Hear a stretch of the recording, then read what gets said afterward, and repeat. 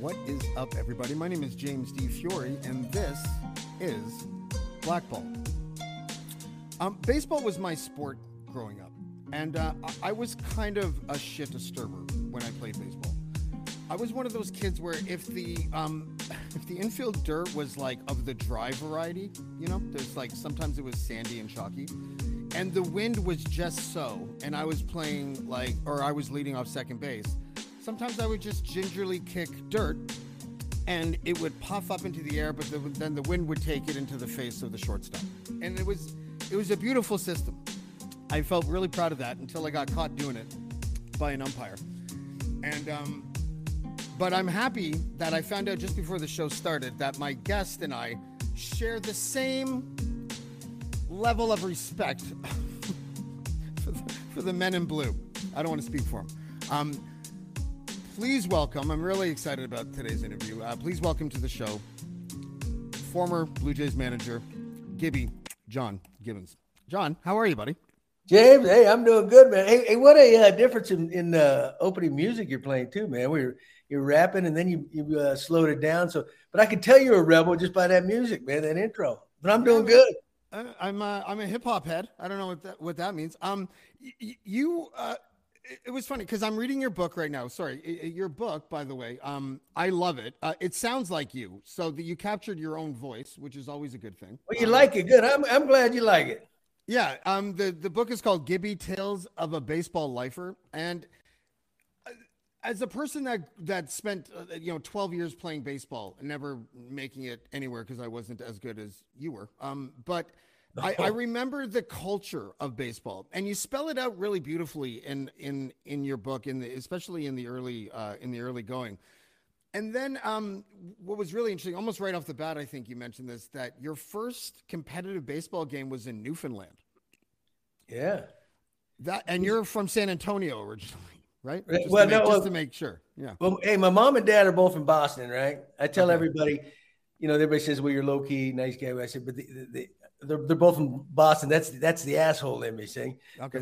The Boston blood. But no, my dad joined the military, and he was stationed up in Goose Bay, Labrador, around the time I was 7 or 8. So I played my first Little League game up there. Yeah, that's my introduction.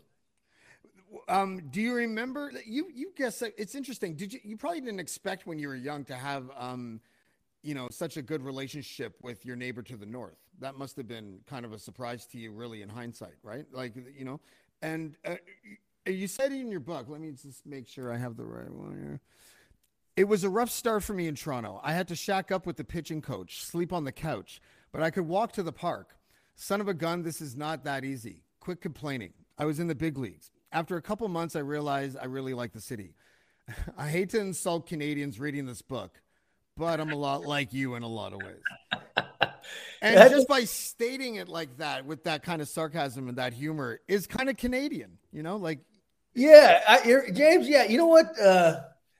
I was young when I lived there, but there was something about it I liked. And my mother would tell me, that was one of her and my dad's favorite assignments. And people would tell him, how did you get stationed up in Goose Bay, Labrador? Is the Air Force punishing you? Did you do something wrong? So they send you up there. But she said they loved it.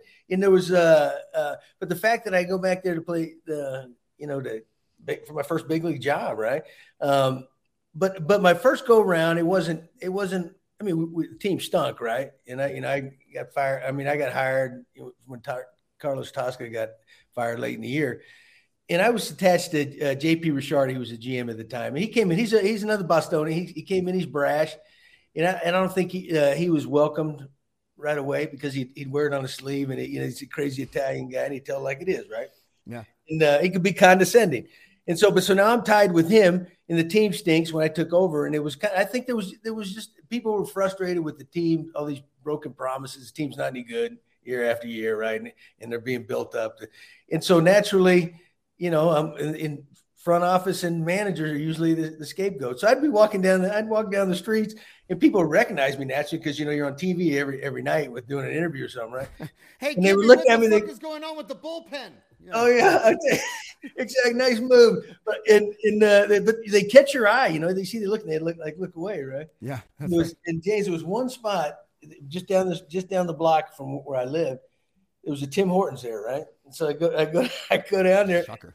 Yeah, and I'd walk down there. You know what? Actually, to the right, it was at the end of the block. There was a Starbucks and a Tim Hortons at the other. So I went there. I was really trying to be Canadian. That could literally be anywhere in Toronto. But go ahead. Yeah, exactly.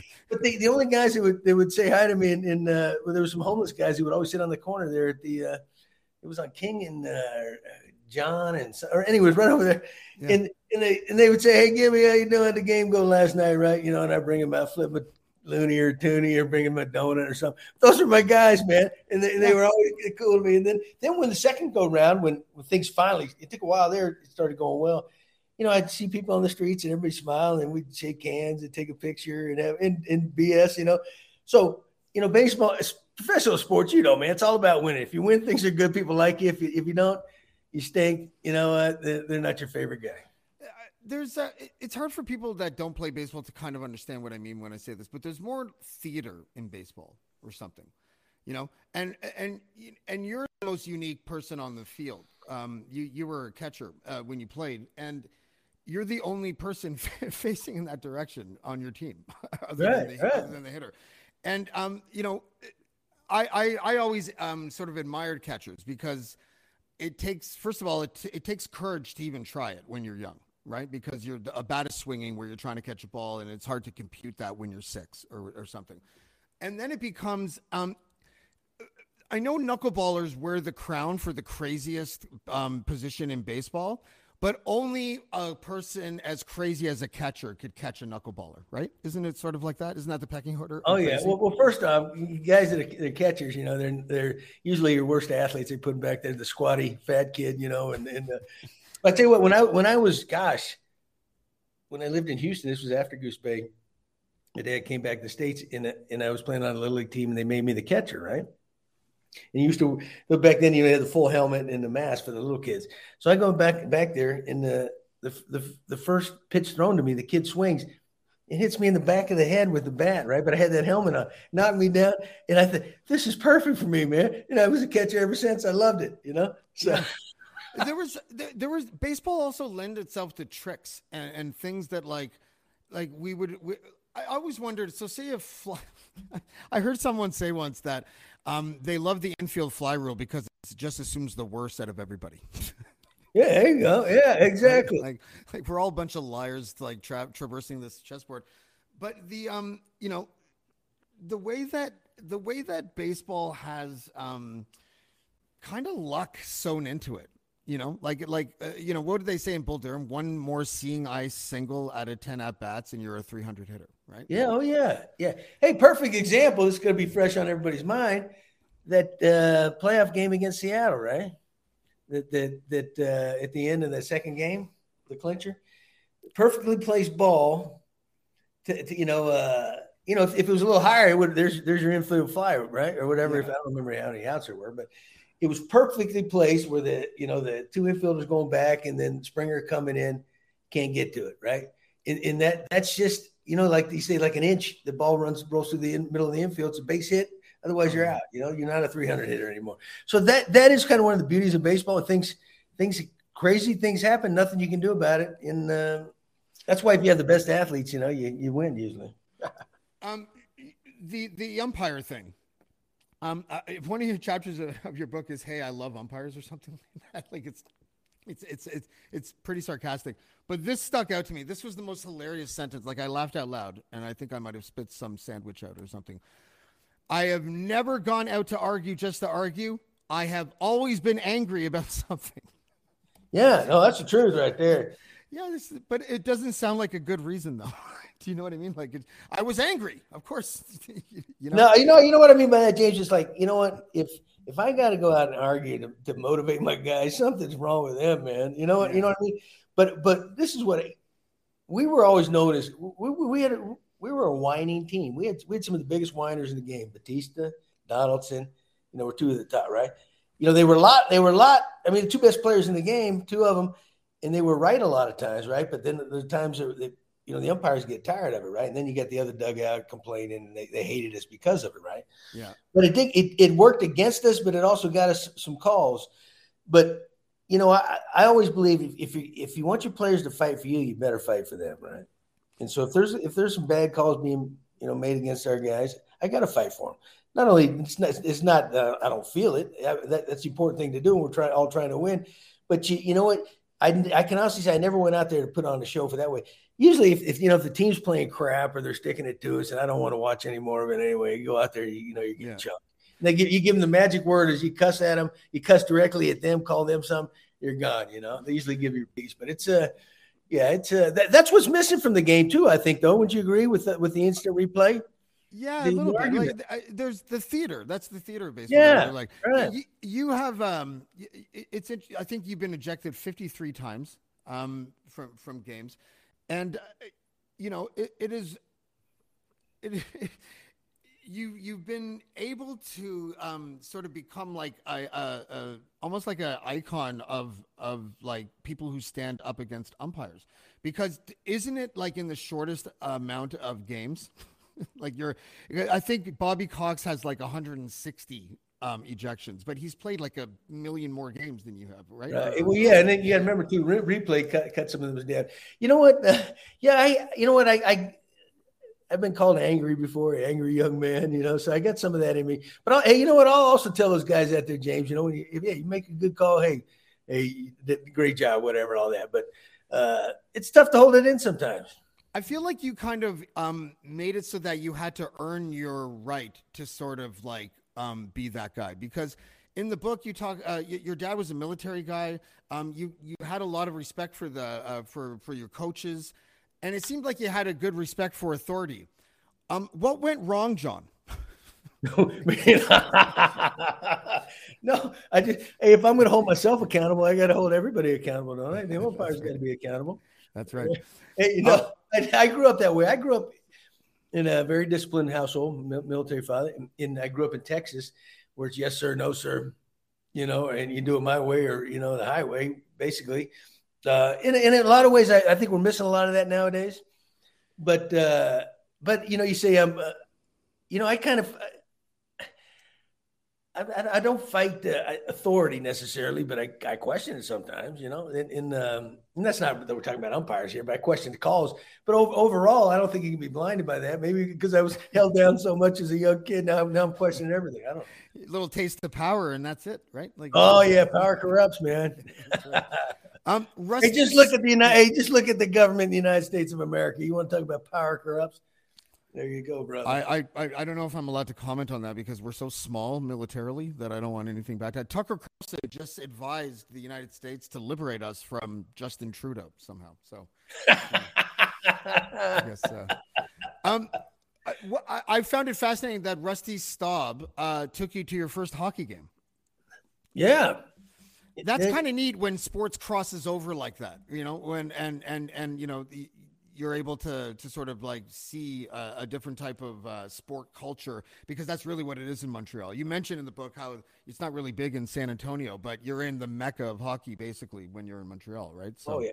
Well, San Antonio has a minor league team. I think it used to be the Florida Panthers, one of the leagues. But yeah, Rusty Legrand Orange, because he was a legend up there in he got some tickets. I don't know how he did it, because when I was in Toronto, they would never swap out Leafs tickets. You can never get any Leafs tickets. Usually the baseball team and the hockey or the basketball, they exchange things so everybody can go. You cannot get a Leaf ticket. You probably know this better than anybody, to save your life, man. I couldn't believe it. I thought we must be really bad in town here. You were a cool manager though, because there was always a little bit of more drama. You were kind of a cool chess player with your bullpen and stuff. The bat flip, I loved it, and I thought it was largely generational. The split, I thought it was like older people were like a little bit less likely to endorse it, and younger people were like, "Who cares? It was adrenaline. It looked cool. Fuck it." Do you know what I mean? Where were you on that? I don't remember listening to a quote of where you were. I have a good idea, I think, but where were you? Well, you know what? To be honest with you, I didn't see it actually happen, because I was watching the ball, make sure the thing got out. But I know exactly what happened. You know what? I've always been they call you the old school, the traditionalist. I don't like hot dogging, but this was so different, man. This was like 23 years of frustration in a country, and primarily Toronto. They're built up, and in the face of the franchise is doing it. If I'm on the other team, that doesn't bother me one bit. I tip my hat to the guy, Yeah. And the worst part about the Texas Rangers, they celebrated home runs more than anybody, and they got up and and they're whatever. And so that's what, it was so bull BS, It's funny, just the contrast in American sports. Like, look at basketball. Basketball, like you can go hockey, you can fight, you can go crazy and fight. And then like baseball, a guy like tosses a bat a little and people are like, oh my goodness. It's like the Wimbledon of sports or something. Like, what are we doing? Yeah, exactly. Hey, I'm going to tell you this. You brought up hockey and basketball and on baseball. There's nobody like hockey players, man. Think about baseball, hockey. Tennis, the basketball, no comparison to the toughness and the discipline of those guys, man. You know what? Fair enough. Yeah. I did call baseball the theatrical league. So I know. Yeah, you're 100% right. Yeah. But but the game has turned into a show, and they encourage that, and it rubs a lot of people wrong, but it's to sell tickets and all that. But if you're gonna be a hot dog and you're gonna celebrate a little bit too much, then you shouldn't be worried about getting one in the ribs, right? See, I'm one of those guys that I like Dennis Rodman. Do you know what I mean? I like Claude Lemieux. Like I like guys that inject a mental pestiness to the game. Like I appreciate that because I find it's a skill that not many people have at all. And but in baseball, there's a lot of things that you can do. I remember guys that used to stand in the back of the box, and they would stretch. They would be sort of like in the back corner away, like from the plate. And they would stretch and bring their arm up. And then when they would get into their batting stance and the ball, they would fake a bunt. And when they would come back, they would draw a catcher's interference. And it was brilliant. And they never got caught doing it. Did you know all those tricks as the catcher? Like, were you always kind of on the lookout for that kind of stuff? Well, I'm telling you, you can tell when somebody's doing it. You get guys trying to cheat. I mean, they try, they're doing their bat, like you said, waving the bat out front. They bring it back. They're trying to pick up your signs you're giving to the catch, to the pitcher. But, you were talking about those guys doing stretch and all that. But back then, remember those guys used to wear the pants so tight they had to freaking stretch between every pitch, man, because they were skin tight. You're always looking for an advantage. If you can steal signs or whatever it is, or get on, if there's certain guys, their swings a little bit longer, but then you're certain guys that you not a lot, but try to do it intentionally. Catcher's got to back up. It's that simple, And but it's a crazy game. I think we're taking the fun out of it a lot with all the analytics stuff. To be honest with you, and we're treating it like a bunch of robots instead of personalities, human beings out there competing and getting after it. And what you're talking about. Baseball used to have all these nicknames now too. Do you ever see any nicknames anymore, guys? No, but I have an idea though. Let's ban the mascot. Because it's a leftover from some sort of Carney era. I don't know, like you don't like that. You don't like that. Go Jays, go cheer now. No, I mean even the best one is still really whack. The Philadelphia Fanatic, he's the best, no doubt. But he still looks like one of those carnival games that you can't win. That's what he looks like. And hey, do you remember? I don't know. You might be too young. Back in the was it 70s, 80s? The Pittsburgh Parrot. They used to have a mascot. Yes, I do remember. And he was the drug dealer on the team. He would supply. Remember they had the big cocaine problem in the trials and all that back. He was the supplier. Guys would go to Pittsburgh, and he would be a mascot. Really, he would deal the. That news item slipped through the cracks for me. I'm 46. Maybe I was too young, but the pirate mascot for the that's where a lot of guys were getting their cocaine. Wow, that means that Darryl Strawberry would have to travel all the way from Manhattan. I'm just kidding. I'm just totally kidding. You grew up with you entered the league around the same time as a lot of those legends, like Gooden and same years, Gooden and Strawberry. and Lenny Dykstra. Lenny Dykstra kind of felt like he was related to Pete Rose in the way that he approached the game. He played that way. You know what? Lenny was a roommate of mine a couple years in the minor leagues, right? So I got to know him well. Most compulsive guy I've ever been around, man. And it's led to his own self-destruction. But I have never seen a better leadoff hitter. I've never played with a better leadoff hitter. He played the game all out, beat up or whatever. He just had a great feel of playing the game, but he was a wild man, but you could win. I don't think there was a better leadoff hitter in the game at that time. Do you think that I grew up when, I guess I was in high school when McGuire, or just starting college when McGuire and Sosa were doing their thing with all those home runs. Do you have an opinion on sort of like the juice era in baseball? Like if it means anything, if we should just, look forward, or do you take it personally? Like, what are your thoughts on that? I was kind of playing in that. And it kind of started coming in the late 80s. I'm going, heck, man, I should have got on the stuff, man. I might have had a career, but you guys were all doing cocaine, John, at the time, I think. Right? Like, actually, see, but it just shows you got to have some skill. The steroids alone aren't going to do you anything. But if you have skill and you add that, no, you know what? I look at it this way because I'm speaking from the all greats, right? That go as far as Hall of Fame and things like that. There's certain guys, I put them in the Hall of Fame, man, like Barry Bonds. Right? Put an asterisk by his name and explain, because Barry Bonds was going in the Hall of Fame before, probably. He was such a great player. But even like Pete Rose, okay, we know he wasn't, that's the worst one. That's the worst one. Put an asterisk. Yeah, he gambled on baseball, but he's a hit king. Those guys, they're not all choir boys. The guys who've been inducted in the Hall of Fame for years, right? They say Ty Cobb killed somebody or something. I don't know. But that's what I was gonna. I would have loved to see Ty Cobb play. I would have. That would have been a treat. I think. Most hated man in baseball, probably. Was there a most hated man in baseball when you were managing? Besides Jose Bautista? Yeah, I was gonna say, guys, I'm my own team. Gosh, let me think about it. Manny Ramirez wasn't well liked, but he was good. That's the thing. A lot of guys, and these are the great players, and it's not, and maybe their personality rubs you wrong, but the fact that they burn you so many times too, and then they rub it in on you, that's what gets people, But when you're on your team, you love them, right? Hey, Donaldson was that way. He was disliked in the game because you know what? He goes back to theatrical. He would pop off, but he'd back it up, and that's what the game's missing, I think, a little bit. We're also just we're let's hug everybody. We slide hard. Well, you can't even slide hard in a second anymore. We get up. Let's dust the guy off and apologize for whatever. The game.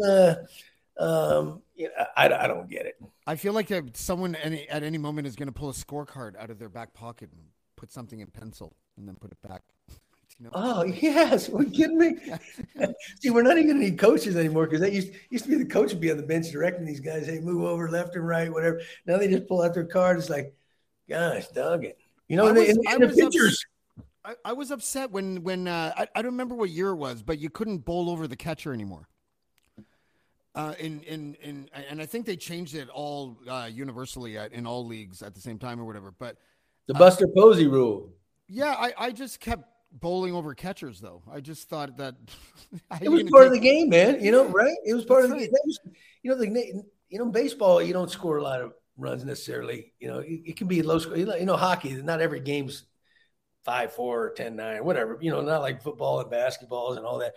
So that the name of the game, scoring runs, man. And it's hard to score them, so you better score them. So if it means knocking a guy over, if he's blocking the plate, what's wrong with that? I mean, you're trying to keep him scoring the run.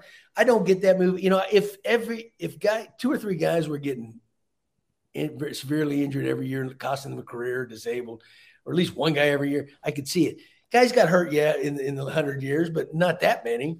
And then, my thinking was always, well, okay, if you don't want your catcher, if your catcher is like future Hall of Famer, you don't want him getting injured, tell him, hey, don't block the play. Just let that guy have it, right? But the other guys on the other team, if you want to block it, block it. Hi, I'm Steve Yerko. And I'm Tara Sands. Now available from Maji Media is our new podcast, 4 Kids Flashback. 4Kids is the company who brought you the English dub of Pokemon in the late 90s and so many other shows like Yu-Gi-Oh!, Shaman King, Teenage Mutant Ninja Turtles, Kirby, the infamous One Piece dub, and so many more. We'll be talking to the people who worked at 4Kids. Actors, directors, writers, editors, producers, engineers, you get the point. And hopefully get the answers to questions both you and I have about the company. I actually worked there as a voice actor on some of the shows. And I was a kid watching the shows and remember way more than Tara does. And thank God for that. Steve is actually a professional storyboard artist, which gives some really unique insights into anime and animation. Subscribe today wherever you get your podcasts. That's the number 4 Kids Flashback. It is baseball. Baseball communications between teams is like Vikings. Do you know what I mean? Like it's not really, it's kind of counterintuitive.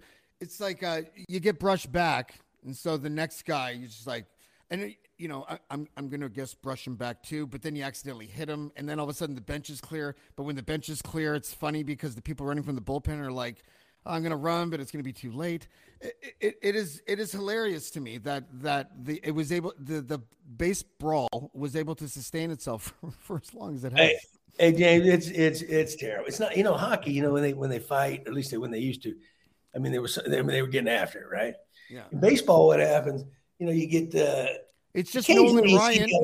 It's Nolan Ryan, George Bell, and everyone else, right? Right. Yeah, exactly. Occasionally you get those guys, he gets drilled and he goes right out there, right? Now the catcher can't stop him. The pitcher's got to decide, right?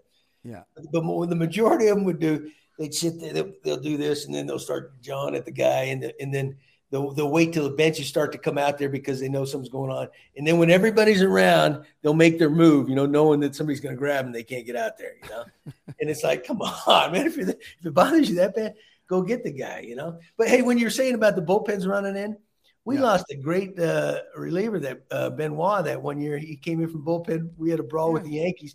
He blew his calf out. We couldn't even use him in the playoffs. If you don't run, are people like when they get back to the bullpen and be like, yeah, we'll fucking deal with that later, Sam? Like, is it like one of those things, or? Oh, you better get out there and defend your teammate. You're darn right. That's what I mean. That's why it's like Vikings, like roar, like just but the guy pulls a ham, right? But the Vikings are actually cutting guys' heads off. Yeah, so they got a purpose for running, right? Right. Yeah. I want to pull this. Josh Donaldson was in the Vikings series. Yeah. So this is another quote from the book. Speaking of Donaldson, one thing I learned with teams, you just sort of mentioned this earlier. One thing I learned with teams that I had in Toronto, we had some guys that weren't necessarily very, very well liked around the league.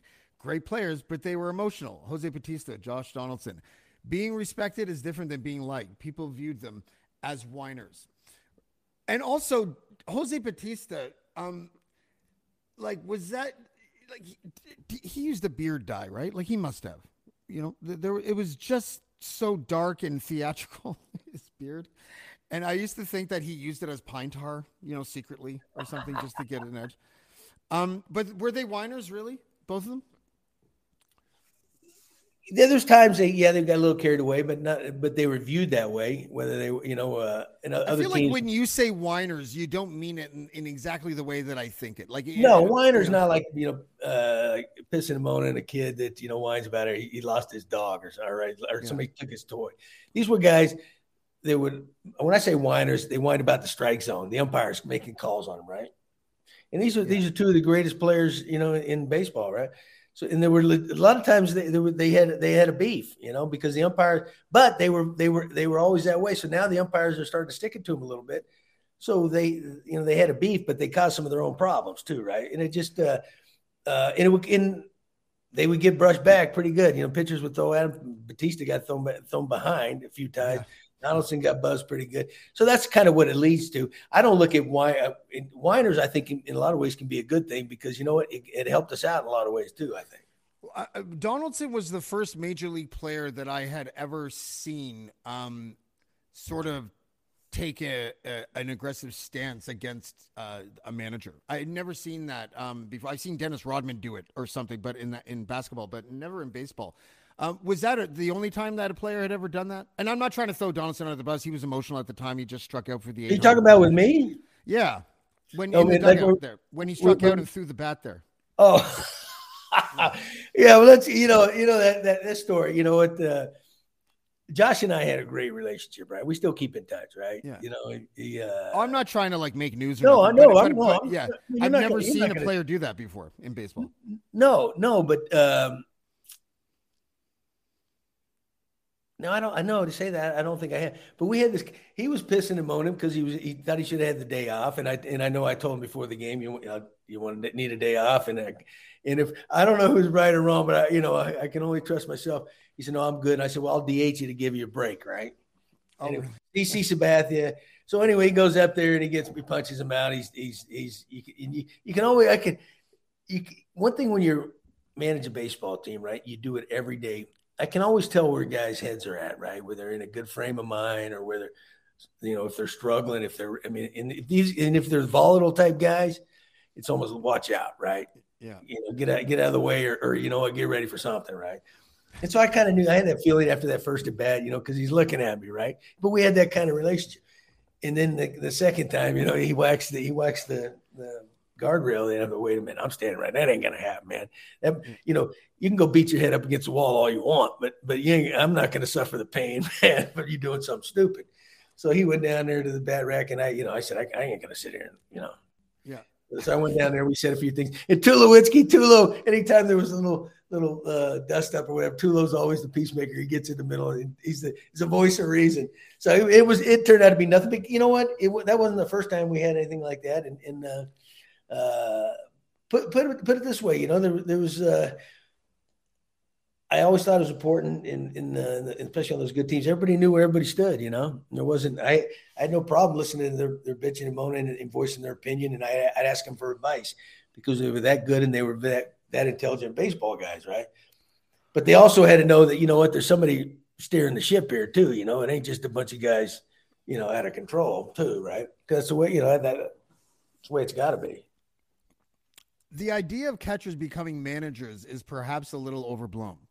But there is no doubt that a catcher has a different perspective on the game. It's the way they view it, looking out at everything. The nuts and bolts of baseball games are the pitching and catching, since there is so much of it. You can't be a rockhead and go back out there. What hurts the game now is that in high schools and colleges, there are coaches that call every pitch. So some catchers have never called their own pitches once they get to pro ball. I didn't know that. Oh, yeah. Now when I was in high school, that wasn't the case. I guarantee you, probably over 95% of the colleges, major colleges, including the pitching coach or the manager calls the pitches. Same thing in high schools nowadays, Wow. And I'm telling you, I don't get it, but that's like the baseball equivalent to not learning cursive. Exactly. Okay, if the crying out loud, if the coach or the manager was that smart, he would have been a better player and wouldn't have to be a coach or a manager, right? He would have made enough money. Is that a Billy Bean joke? No, that's my own. I would have never gotten to coaching and managing if my career had been better, because I would have made more money. I wouldn't have had to do this. Do you have a friendship with Billy Bean? Because you don't seem to like the direction of baseball that he helped usher in. Oh, Billy and I are tight. In 1983, the Mets had 3 first-round picks. Darryl Strawberry was number 1 nation. Billy Bean was the 23rd pick, and I was 24, all with the Mets. And we became friends. We were very good friends. I went out and lived with him one winter. I think it was 82 or 83. We had a pickup league. Pro guys would play the San Diego State in some games during the winter, right? Mm-hmm. And so we always kept in touch over the years. Billy was one of the most talented players I had ever seen, right? But he you want to talk about a hothead, right? And it was his mental game, wasn't it? That got in his way, man. And I think he always regretted because he was a stud high school quarterback, 6'4", man, could fly, got a cannon. At a high school, he was going to Stanford. John Elway was there leaving at the time. He was helping recruit him, right? And I think he always regretted not going to play football. But anyway, he was so hard on himself, and he couldn't slow the game down, and he was very emotional. It's like some of the ways like Donaldson and Batista, but they figured it out, right? It's a weird game like that. Like when you're in a slump, you're not seeing the ball in the same way. Your stance could be identical.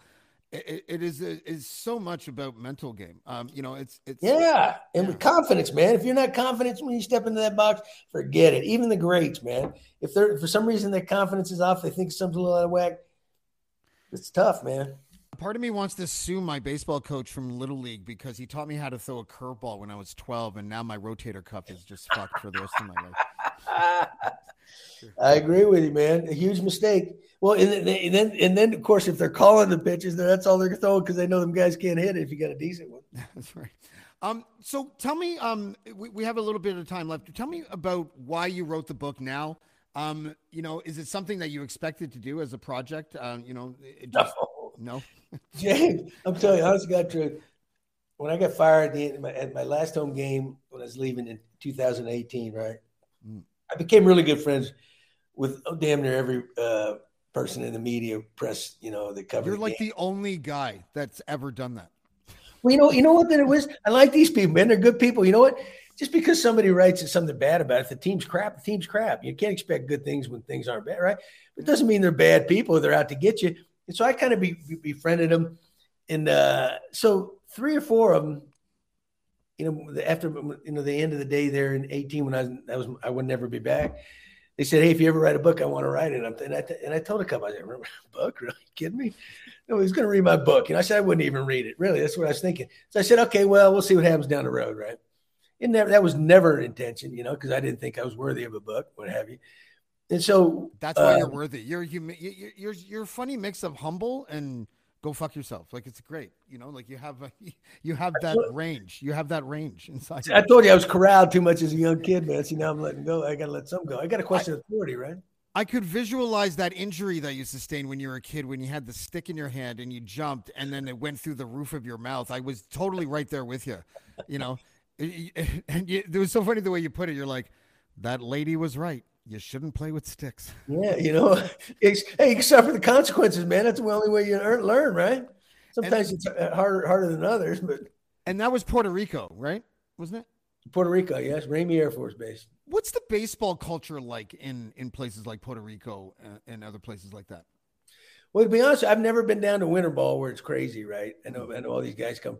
I was so young when we were stationed in Puerto Rico, I wasn't playing baseball, but just from we did remember when the Expos when they were at the tail end when they were going to send them to DC, they played like 4 or 5 series down in Puerto Rico, right? Remember that? That's right. Yeah. And we were one of them, so we went down there. We played at this little stadium, but the people were nuts, man. They filled that place. And I've always heard, you go down like the winter ball and in different Latin American countries, it's like a religion, right? And you see all the great players that come out of it. But, in some countries you'll go, they say, there's cops with machine guns in the crowd, to keep it under control. Yeah, that's right. But there's these, it's like, it's really their whole life. I don't think they play any other sports. Maybe they play soccer, but I don't know if they play anything else. In West Palm Beach once, something happened that made me never seek another autograph again as long as I lived. I went to see, how like the Yankees and the Expos shared a facility in West Palm? Yeah. Oh, yeah. So we went to Randy Johnson. It was like his first spring training game ever, and they didn't have a jersey that fit him. So they had to get some weird shirt with masking tape that said R. Johnson on it, right? And Delino DeShields and Marquise Grissom were both rookies. I think it was right around that time. Anyways, Don Mattingly was standing outside after the game or whatever, outside a bus. And I'm like 9 or 8 or something. And I'm like trying to get through the crowd. I kind of even feel stupid then. I'm just like, what am I doing? Right. And then I get trampled. And then all of a sudden a hand gets pulled in. And sorry, I got Don Mattingly's autograph, but he just did a weird look away sort of scribble that didn't look like a signature. Hey. And I get pulled out and I look up and it's like this old, like Latin couple or whatever. And I'm sitting there kind of scared. I don't know where my dad is. And they're like, don't worry, we take care of you. And then all of a sudden, Andres Galarraga walks up and it's his parents. And is that right? Yeah. And then my dad shows up and he starts signing autographs and everything. And I'm like, I'm bleeding and shit. And like, but I was, but you're in the book. The reason why I bring it up is because in the book, it's really neat to see how you reflect as an adult signing autographs with the kid that once used to seek them. And that is sort of why you sort of end usually on a note like, oh, it's not always fun to sign autographs, but I get it. It's sort of my role. I like that, Yeah. Well, I think I talked about it, but I don't even remember what I'll put in there. But when you mentioned Puerto Rico, when I was living down there, our next door neighbor, this woman, her brother was Mick Tingelhoff. He was the center for the Minnesota Vikings. He was eventual Hall of Famer, right?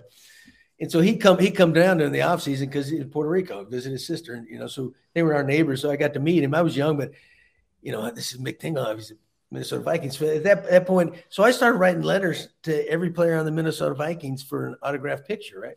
And you would not believe. Oh, you were that kid, eh? Yeah, I thought, what, I'm gonna try. I'm gonna try that. You would not believe how many nice 8x10 photos I got signed by the different Vikings players, and I thought, for those guys to do that, so that's pretty. And I put them in a big old scrapbook. That meant the world to me, right? So later on, when I'm just some days, I don't want to sign a daggum autograph. But I remember I'd look back and say, you know what? They did that for me. Even then, they sent me a nice picture. I'm just signing a little crappy card, Said, hey, but speaking of Manning, this year you can go back out there and get a real autograph because he's. That's right. Why do you think, and will it stay this way, that you only managed one team in your major league managerial career? That's a good question because I've been on some other interviews. It's weird, and I thought only the Canadians will take them. Well, Cito Gaston won 2 world championships right there, and he's never managed another team. How does that happen? Oh, that is weird too, isn't it? Yeah. And he won the whole shebang twice. That is weird. It's like, I don't know. It's the is that the curse of Canada or what? Yeah, well, the Raptors definitely had players had an aversion to Toronto, but I think it was for good reason. I'm one of those people that hated the launch of the Raptors. I thought we were the Barney team. That's what Americans called us, the Barney team. And I thought I was really embarrassed because it was like Jurassic Park's popular. Let's make it a dinosaur. And that's all the thought. Yeah. I like their branding now. I like We the North, so I'm fine with it or whatever. But at the time, I just couldn't stand it. But this, the Toronto, the way it's so funny the way that we pick our teams. We vote for them online, or at least at the time, I think we were we was mail-in ballots through the Toronto Sun or something like that. But I'm not a big fan. That's how you guys selected the name Raptors. Is that what you're talking about? Yeah, there was a voting, it was between that and the Towers and something else. And you think that's why they changed the name to the Cleveland Indians and the Redskins and all? Well, maybe they're gonna have to change the name to the Raptors or what? I'm gonna say it because I thought of this years ago, and I even put together a package, honestly, for Maple Leaf Sports and Entertainment. I was that crazy about this. I think that the Raptors should change their name to the Toronto Streets. And it should be one of those neat names that are kind of abstract, but still kind of cool. It takes care of the hip hop culture. You could say from downtown Yonge Street, from downtown Queen Street. No, because we're the streets. It has all these marketing and branding things. And it's not a fucking dinosaur, John. I agree. It's not Barney. I know what you're talking about. Hey, Barney, we got big old purple Barney here over there. That's right. But then I guess you got the last laugh when they won it all a few years ago. It's kind of. That's right. So do you see yourself ever managing again then? You know what, James, I would love to. I went down after the Astros had this cheating scandal. Yeah. Just taking a job with the Braves. My guy, Alex Anthopoulos, is running it over there. And the owner for the Astros interviewed me. I went down there. I felt really good. And then the next day, Dusty Baker came in. Dusty got the job, right? But that would have been ideal because they've been closer to home. And then 2 weeks later, the Red Sox called because Joey Cora, who was involved in the Houston deal, he was under investigation because, when he went back to Boston. So I went up to an interview for that. And they told me in that one, well, if there's not anything here, and we're just going to, he had been suspended. He was being suspended anyway for the year at Coro. We're just going to stick with Renicky. But if there's something there, you'll probably be the guy, But do you have a reputation in the league? Are you kind of he's a little bit of a wild card? Do you, Well, I had James, good question. I don't know. I had a couple dust ups with players early in my careers. I don't regret any of them, but I've even asked some of these general managers because analytics is so big in baseball now, right? Yeah. And I think I got I'm viewed as anti-analytics, which is so far from the truth. I don't get carried away like a lot of guys do, or I think we've gone way too far.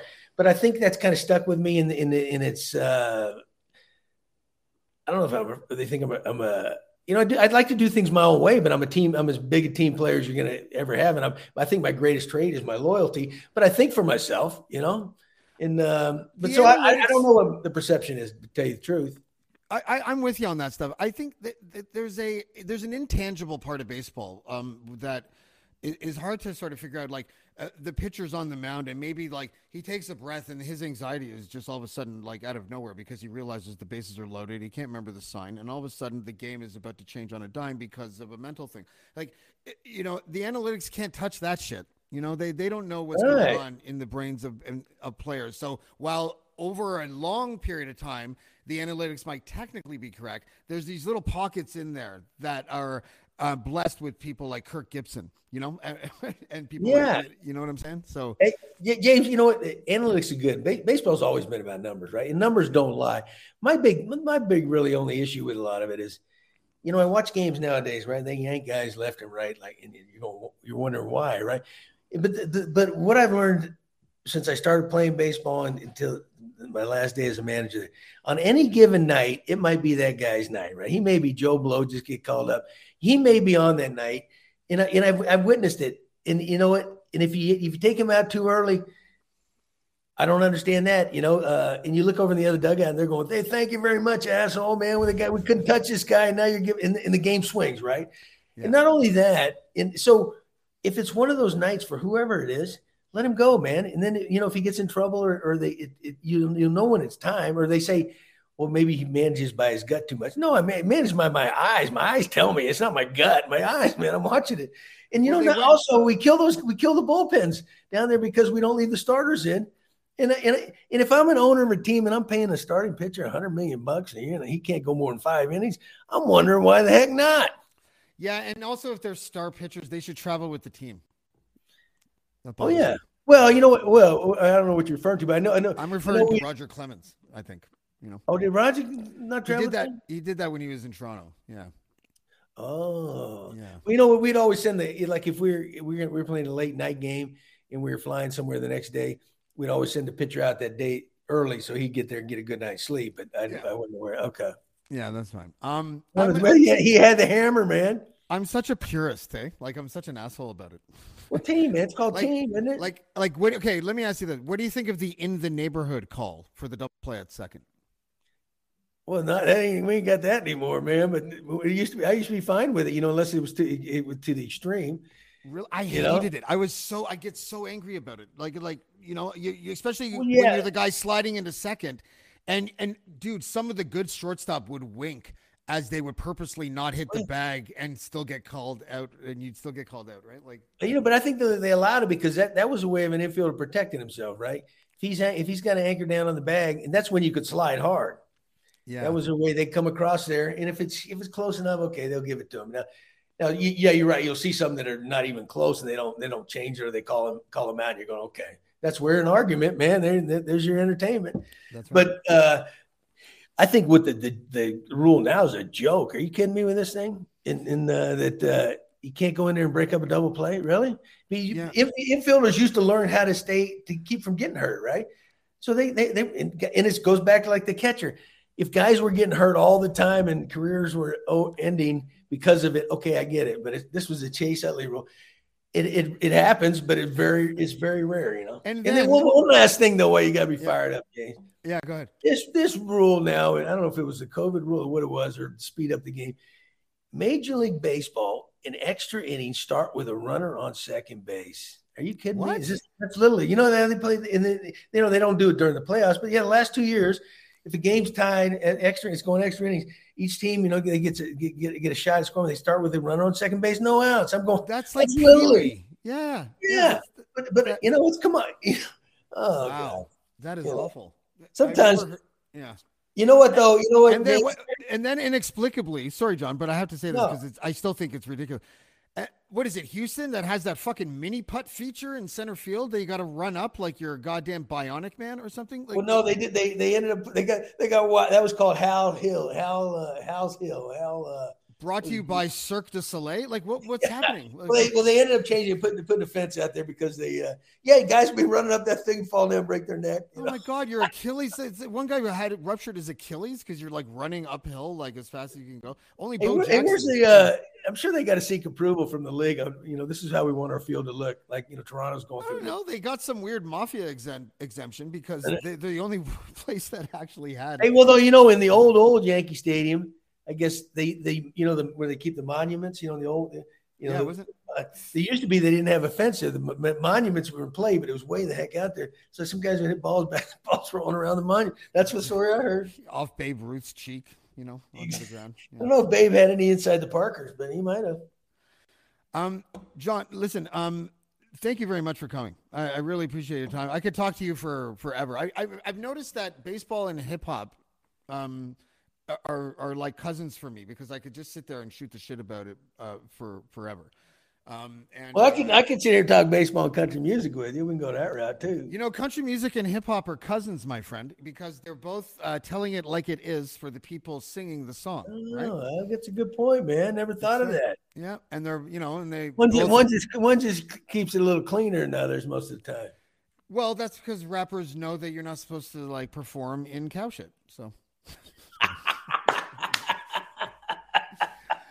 The book is called Gibby, Tales of a Baseball Lifer. Hey, what do you think of that picture, by the way? How's that picture? Do I need to change that real quick? I mean, you're probably laughing at the umpire splitting his pants, but do you think it was difficult to find a picture of you smiling on the field? Is that what you're saying? No, if it wasn't good enough, it's a great picture. Yeah, I think I got another month to change it. Maybe not. No, you're good. You look exactly like an executive would look at you and be like, "I'm not sure about him, guys. I'm not sure." People say, I don't know what your opinion is. They say, hey, you look like Jack Nicholson. The fat old Jack. With the hair. I'm going. Yeah, you look like Jack's like half brother. The mistress kid, right? Like big boy. There you go. Gibby, thank you so much for joining us, buddy. James, my pleasure, man. Good meeting you. Enjoyed it. We'll do it again, huh? Yeah, definitely. Let's do it again, sir. You have a good night. You too, pal. See ya. All right, buddy. Wow, what a great guy. That was fun. That was really fun for me. I haven't talked baseball in a long time. Baseball was like, if there were like 4 pillars in my life of major things, it was baseball from like age 5 to age 20. And talking to a guy like that is just really fun. He had an interesting career. Injuries sort of thwarted it. He was a first-round draft pick, and now he is, he's been retired from managing for a while. He's only managed the Blue Jays. He had a really good record with the Blue Jays. Best you can hope for in baseball, anyways. It was above 500, but he managed 11 seasons.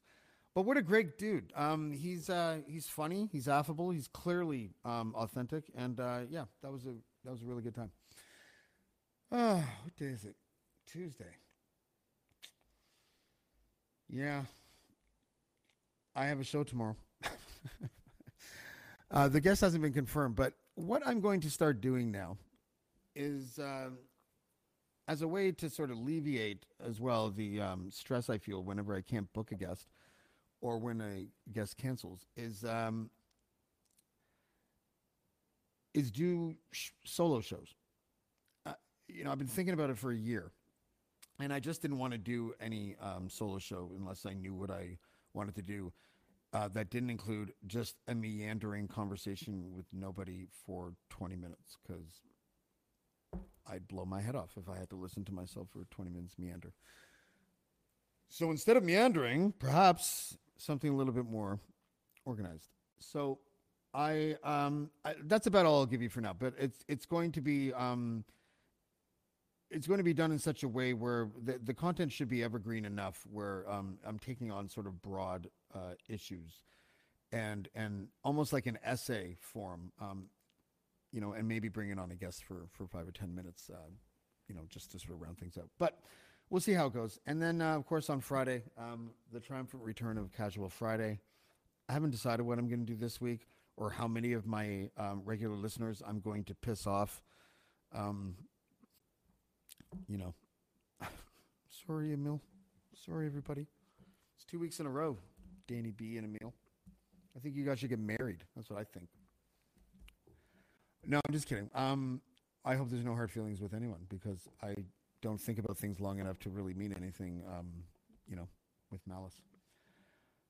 And it's been a crazy week.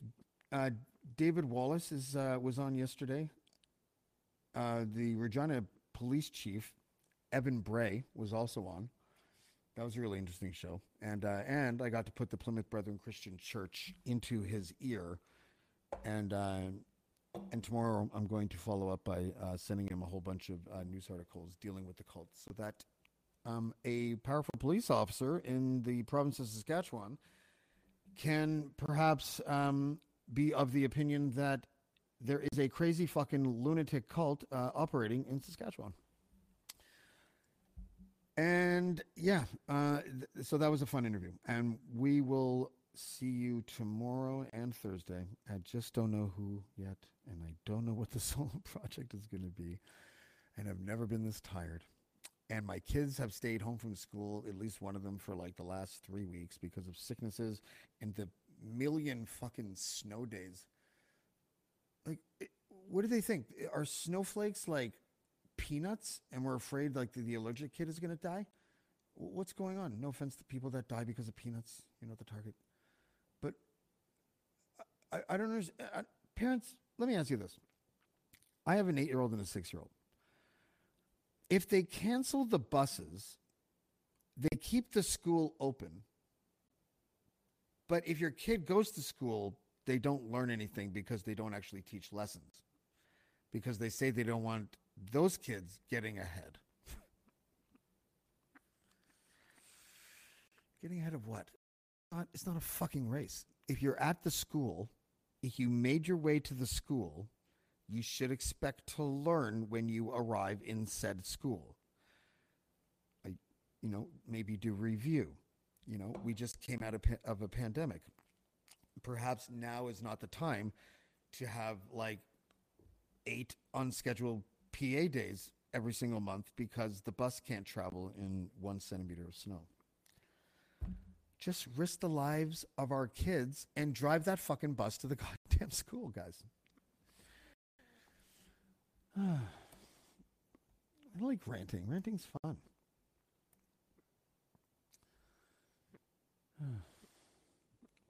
I'll see you next time on Blackball. Blackball. Blackball. Blackball. Blackball.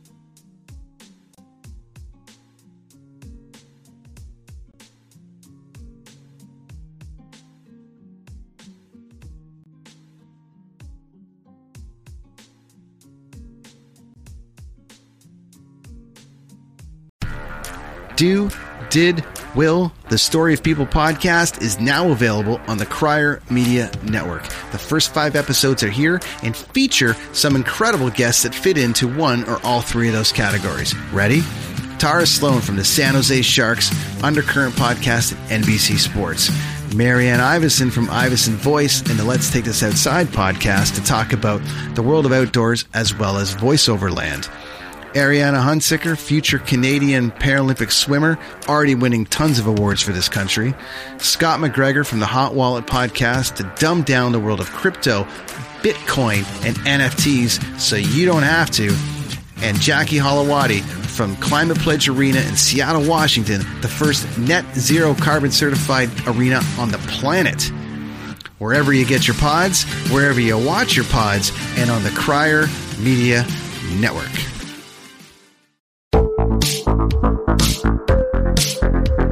Hi, I'm Connie Thiessen, the host of Broadcast Dialogue, the podcast. We focus on Canada and the challenges facing Canadian radio and TV, as well as highlighting those moving the industry forward from podcasting and streaming to new broadcast tech. Check us out at broadcastdialogue.com or your favorite podcast app.